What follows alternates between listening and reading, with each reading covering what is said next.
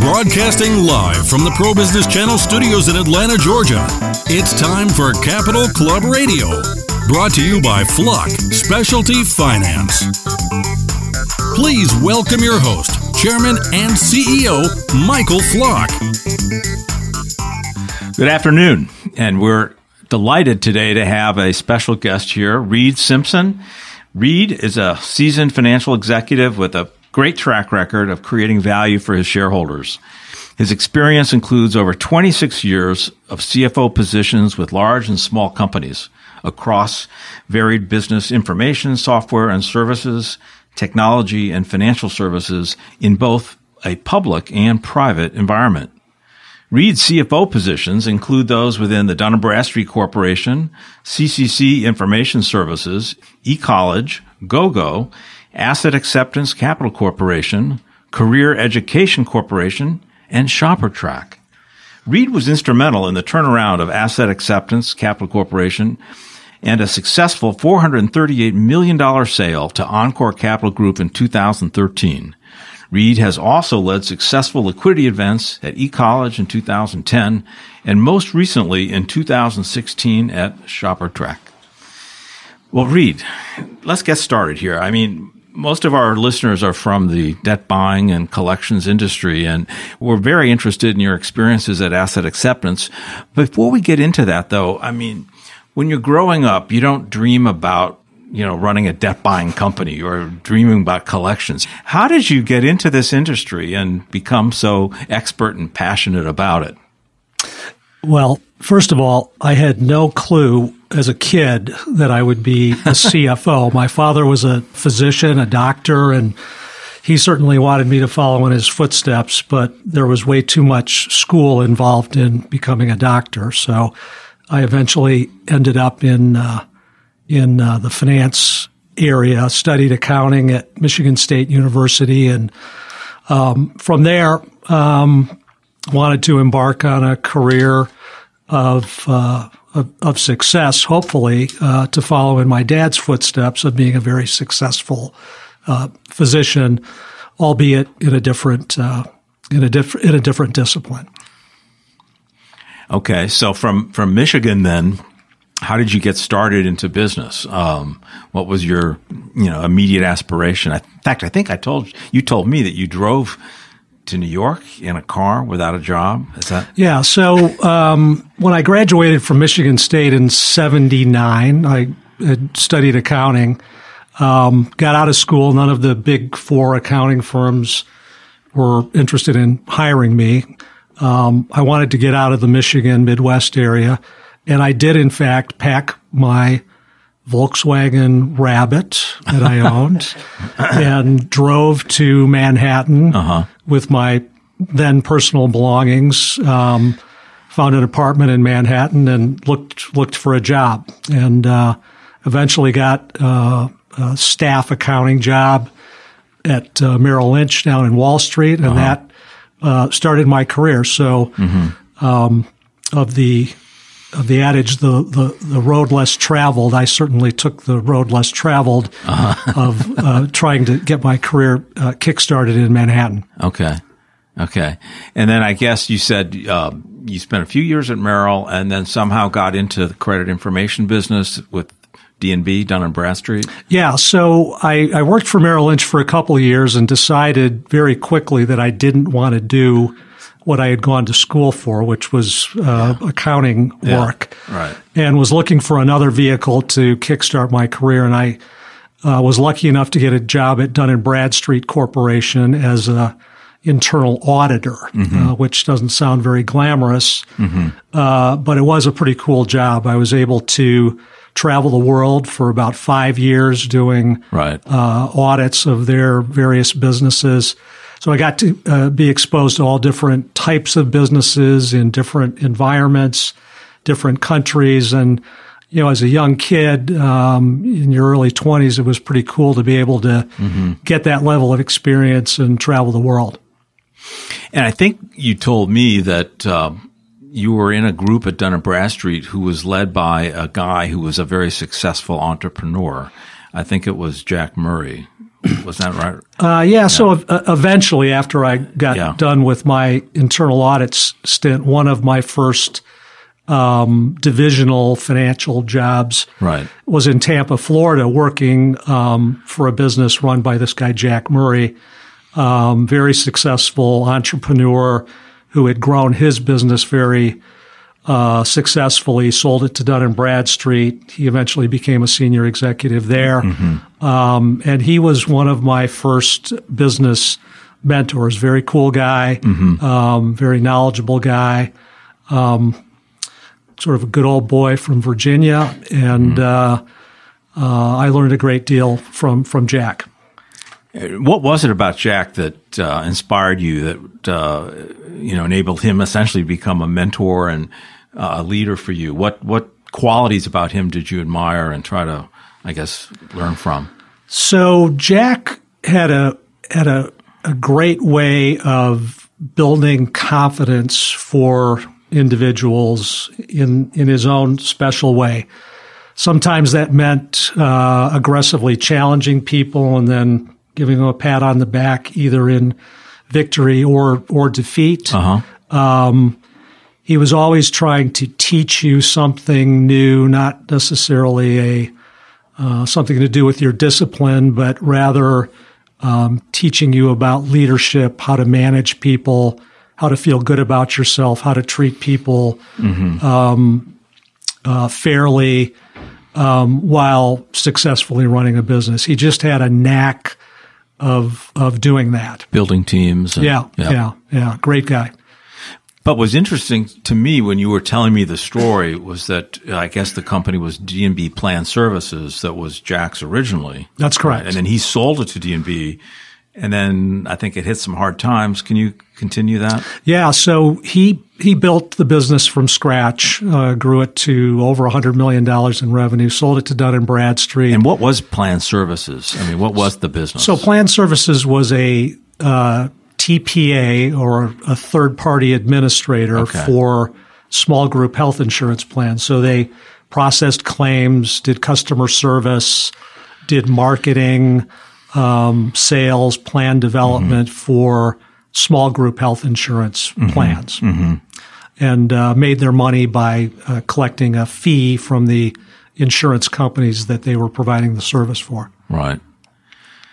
And so then you said, I think it hit a slump after D&B bought it. Yeah. So it was a very successful business for a while, and then the product that they were offering had some difficulties, and eventually Dun Bradstreet decided that they were going to dispose of the business, and they did in fact sell it to a private equity firm who bought it for likely pennies on the dollar. And then eventually Jack bought that business back, rebranded it, reconfigured it, and eventually took it public. So he made money twice on the company, which showed some of his skill sets and ingenuity. And you weren't part of it then when he bought it back? So. No. I was long gone. I had by that time I had left Dun Bradstreet, but I followed the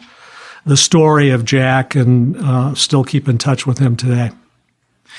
Because one thing we try to do on Capital Club Radio is to identify the common denominators of success in people's lives and careers. And when you look at the Reid Simpson, resume or bio, you've got a history of building, rebuilding, turning around, selling companies. And so, I try to connect the dots here. And so what were some of the lessons learned then, I guess, at your D&B experience, or were there any that got you to asset acceptance? And, there you were clearly hired as a CFO to turn around the business and to improve the valuation of the company and potentially sell it, which you did. So is there a connection here, or? Yeah, I think there is there's a common thread. And part of this came about during my tenure at Dun Bradstreet, and then some of the companies I worked for afterwards. I learned fairly quickly in my career that if you could add value and help create value for a company, you yourself would be a valuable asset, and it could progress your career. So while I was at Dun Bradstreet, I was honing those skills in terms of how to help a business create value for shareholders, employees, and customers. But it's not a one ingredient recipe. Each situation is unique. Part of the puzzle is figuring out where those triggers are and what you can do to add value. So in some cases, it could be that the cost structure of a business needs revamping. It could be that they need better reporting and insights into why their business is functioning the way it is. It could be that the business needs an improved capital structure. But a CFO's job, frankly, is to help a company add value and be the individual to help orchestrate that. And part of it is understanding the value drivers of business. I know at your business you probably know what those are and what you need to work on to enhance value.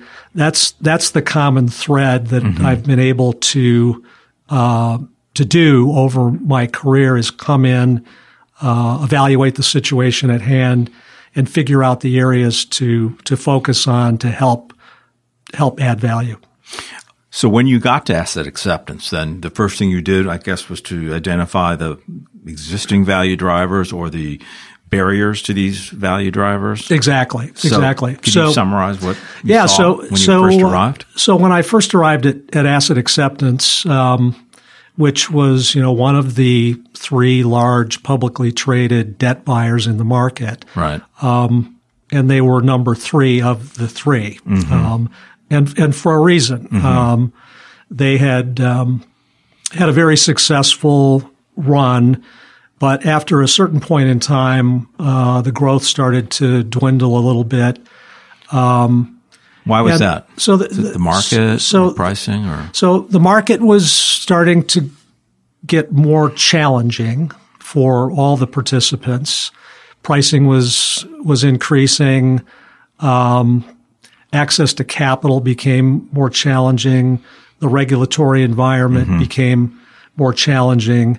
And companies that didn't have a great capital structure, didn't have a good cost structure, maybe were lacking compared to competition in terms of processes and the like, were going to be more challenged than their competitors. And that was the situation with asset acceptance. We had a capital structure that had become not as good as our competition. Our cost structure had become not competitive. We didn't have as much purchasing capacity and access to capital that our competition did. And so it made sense that those were the areas that we needed to focus on to try and improve those areas to become more competitive and to add value. And so we mapped out a fairly specific plan and timeline to tackle each of those items.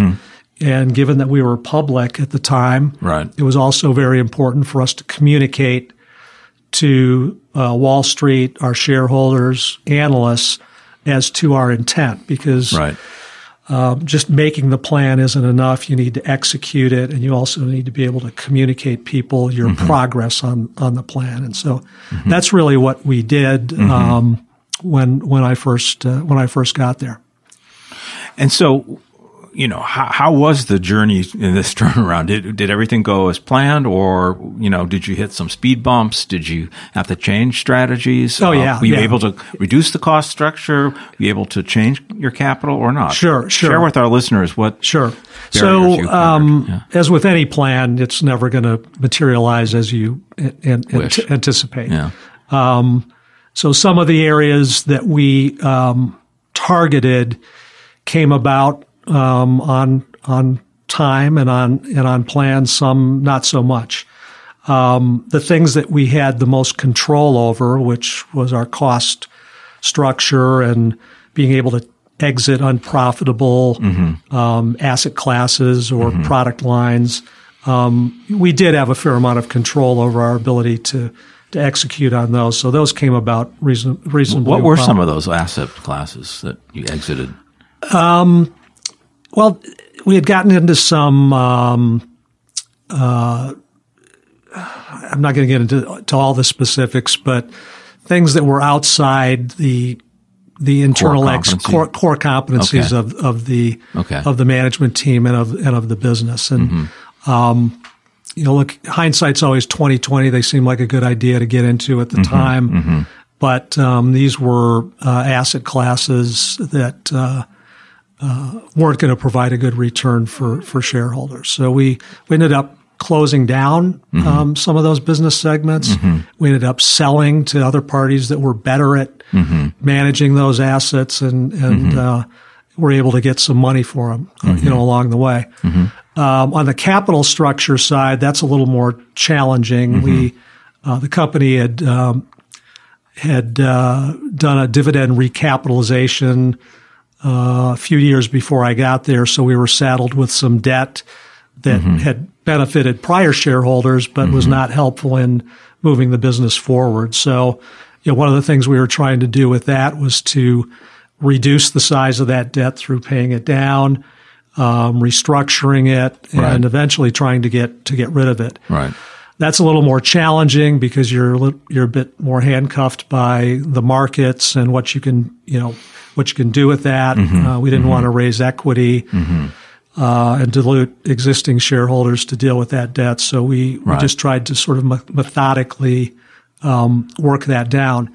And, as we progressed on this path, this turnaround path, we, the street and shareholders began to recognize us for it. And, the valuation of the company began to increase. We got a better reputation. We were more competitive in the marketplace, and eventually we were able to sell the business to one of our competitors, and it became a strategic transaction for them, and we were able to get a good value for shareholders through the sale of the business to Encore Capital. And so how did you and the board reach that decision to sell as opposed to continue the turnaround? Because you said it was on a trajectory where you were increasing the value. So if I'm a shareholder, depending upon, I guess, the forecast of the CFO and the management team, I might want to wait a little longer to see if I could get more value versus selling out at potentially, a lower value than what I bought in at. So how did you deal with that as a CFO? And well, the first contact was unsolicited. So we were approached about selling, which is often what happens, particularly from a strategic buyer. And then as they say, the dance begins. You sort of assess what they're looking for. You assess how much value they see in your business, why they're interested in buying you, and then the role of the CFO and the board, et cetera, is to, as part of that dance, try and maximize the value that you're ultimately going to get. But it involves a lot of decisions and analysis. To your point, there's always a difficult decision in, do you sell now, or is your company likely to be worth more money by waiting a while? And that's why public companies have boards who set up committees to evaluate that. That's why investment bankers are employed and make good money in facilitating these transactions. They help you in that process, and we certainly tried to provide as much information to our board as did the bankers to determine whether the ultimate transaction price was a good one for shareholders. So it's a fairly involved process, lots of yings and yangs, ups and downs, and discussion to get to that finalization. And what were the objectives of the board with this transaction? Was it simply price, or was there another objective? Well, they're looking to do the best for shareholders that they think is possible, and so valuation to provide to shareholders at that point in time is certainly their objective. They also have to look at potential execution risk of continuing going forward, and would the plans that we had put in place be able to materialize over time and create additional value, or is the price being offered at that point in time a fair one compared to the execution risk? So, gotcha. That's the trade-off: execution risk going forward versus current value. Yeah, and potential industry risks and issues that may lie ahead as well. At the time we were there, the regulatory environment was becoming increasingly onerous and costly, and all of those factors end up weighing in on the decision-making process. Well, yeah, certainly the environment had changed radically from when asset acceptance had been founded versus absolutely. It was a totally different industry. Totally different industry. At that point. Yeah. Well, Reid, what were some of the lessons you learned then at asset acceptance, and were you able to apply some of these lessons from the turnaround and sale to other jobs that you've had since then? Sure. Absolutely. And I did work for a number of other companies afterwards. And one of which, my last company, ShopperTrak, ended up in a liquidity event as well. Every time you go through a process like that, you are learning things. I don't care how many years you've been doing it. Each one is unique. So you learn about how important due diligence is, not necessarily only from the buyer or purchaser side, but also from the seller side. So when you're selling a business, due diligence is just as important for you as it is for the buyer, because done correctly, it can facilitate the process and actually increase value. Done poorly, it can diminish value and make the process all the more challenging. So I learned a fair amount about the whole diligence process in that from that asset acceptance experience. In terms of sort of the turnaround plan that we executed at asset acceptance, I used a lot of components of that plan at another company I worked at called Encore Education Corporation, which is one of the larger publicly traded for-profit education institutions.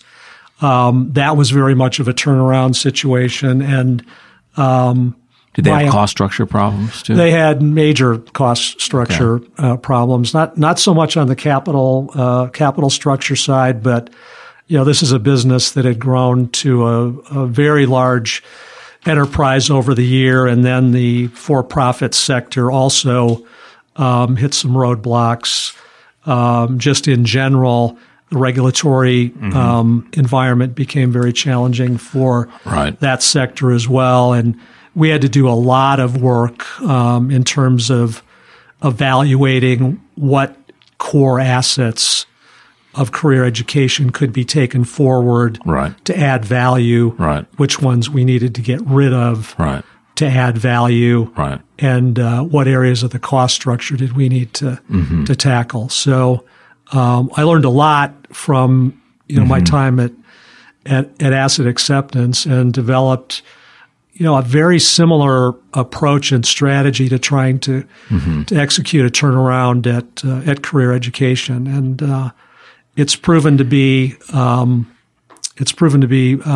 helpful for career ed. They're in a much better place now, and are beginning to thrive. I left career ed for this ShopperTrak opportunity before the full execution of that strategy was completed, but it is being completed even as we speak. Mm-hmm. So the formula then for turnarounds is, looking at cost structure, looking at capital structure, I guess making sure, when you're doing a transaction though, making sure that it works both for the seller and the buyer. That was another. Sure. Yeah. Yes, absolutely. When you're trying to complete a deal, you really need to make sure that it is a win-win for both parties. It's like any sale transaction, buying a car, buying a house. No one is necessarily going to be 100% happy with the end result, but you do want both parties to come to common ground and get the deal done. Right. And so I guess you left ShopperTrak because a deal got done. Yeah, I was lucky enough to go to ShopperTrak, and I was there about a year and helped them sell the business to a strategic buyer in a very successful transaction. Yep. And that was my last full-time CFO gig. I have now moved on. My wife and I relocated from Chicago up to Traverse City, Michigan, which is a small town up on the west coast of northern Michigan, beautiful place. And I'm now living up there doing some advisory work, some consulting work. I'm mentoring a female executive at a local company. I'm doing some advisory work for a media company up in Traverse City.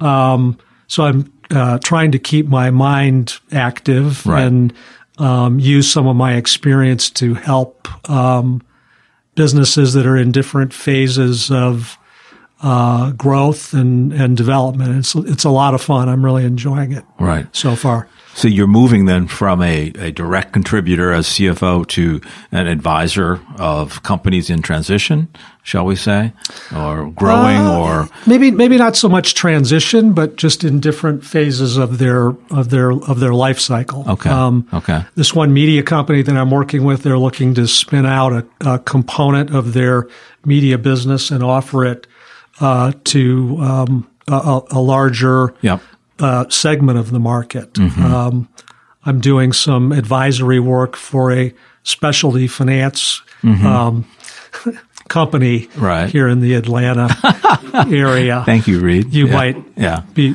familiar with them, Michael. Yeah, I think so. And certainly the advisory role for each of those situations is different. You're talking about something that's relatively new and looking new to go to market versus this specialty finance company that's got a great growth track record and is looking how to kick it into the next phase of growth. So these are unique opportunities to draw on my prior experience and help these companies out. Yeah, for the benefit of our listeners, Flock, especially finance, has hired Reid as a part-time consultant helping us try to optimize our cost structure, our capital structure, and our position in the market. And with his years of invaluable experience from asset acceptance, in the debt buying industry, there are a few people that we'd be more lucky to have than Reid. So we're very happy to have Reid on our advisory board. So Reid, just as we wrap this up, where do you see the debt buying industry headed? And, after your years at Asset Acceptance, what kind of wisdom would you like to share with our listeners today? Well, the sector has changed a lot over the years, and certainly since I was at Asset Acceptance, it's changed even further. The number of participants has gone from a great deal, hedge funds, private equity firms, to really only a handful. So the market is contracted. The regulatory environment has remained onerous. I think it's a lot of people's opinion that the new administration in D.C. Maybe that will change and become less onerous. But I do think the barriers to entry have been set. The cost of compliance in the sector is pretty high now. Yeah, and you don't see that changing? I don't know that it's going to change. I don't think it's going to go down. Right. I think there's a certain bar that's been set in terms of compliance expectations, and that companies looking to enter, are going to have to spend that money and set up that infrastructure. I don't think it's going to become more expensive necessarily, but I do think that the level of required investment for compliance is one that's likely not going to change. Is there going to be a market for the debt buyers? Sure, because I think it's a sector of the economy that's been around for a while. Right. It provides banks and issuers liquidity. I think that with the compliance environment maybe becoming a little more friendly, there might be more banks coming back into the market that are willing to sell, which would create increased inventory, and of course that can favorably affect price. So, I think I'm cautiously optimistic that the environment is going to improve. And what is your perspective on the ability or opportunity for debt buyers to migrate into other asset classes and leveraging their same experiences, skills, information to succeed in other asset classes? Because we at Flock, who consider ourselves financing partners, not lenders, but partners, we are trying to align ourselves strategically with other debt buyers and their growth objectives. And we're seeing today many debt buyers going into other asset classes. And so are we with our capital. But can you share one, as we wrap this up, your perspective on the ability of debt buyers to branch out into other asset classes with maybe they have very little experience in? Yeah, diversification is obviously something that debt buyers have been trying to do for a while. When I was at Asset Acceptance, we certainly wanted to diversify so as to not be handcuffed by one specific asset class. And a lot of the processes and data analytics and tools that have been used by debt buyers for a while, underwriting capabilities, underwriting skills, using data to effectively run your business and underwrite effectively. Those processes and approaches certainly can be used on different asset classes. The challenge is that there's risk associated with new asset classes that you're not familiar with. So, the key is to get as much knowledge and information and data, up front about those before placing large bets on those classes. At Asset Acceptance each year, we would try and, I hate to use the word experiment, but we would try and expose ourselves to more newer, varied asset classes in small doses, so as to learn the characteristics and nuances of those of those new investment opportunities. But I do think, given the inventive ways that data is utilized to underwrite and manage portfolios, that the expertise that debt buyers and companies like yourself have in place can be leveraged. It's just how much risk do you want do you want to take at any given time to push that forward. But yeah, and it's why you want to develop processes and approaches that are repeatable and that you can in fact leverage. It's where you're going to create value. And are the metrics of success in these other asset classes pretty much the same as in the traditional debt buying world for consumer charged-off debt? Meaning IRR, ROI? For sure. It's going to be, you're going to underwrite the investment at a certain required IRR. You're going to measure your progress against achieving that. But, measure all the drivers that get you there. So the collection characteristics may be different. The pricing may be different. The risk profiles may be different. And so all of those come into consideration. But I do think that the companies that have good use of data, good procedures, good tools that they've honed over time, there is the opportunity to diversify successfully. Again, it gets down to how much risk you're willing to take at any given time. Well, Reid, thank you very much for your time this afternoon. You've certainly come a long way from those days at Merrill Lynch and Dun Bradstreet and, asset acceptance, ShopperTrak, and now you're a distinguished industry advisor. Thank you so much. I know our listeners will appreciate this podcast, and we look forward to having you back again sometime in the future. Thanks, Michael. It was a pleasure. Thanks. Okay. Thank you for joining Michael Flock and his guests on the Capital Club Radio Show. For more information on future interviews, please visit us at flockfinance.com.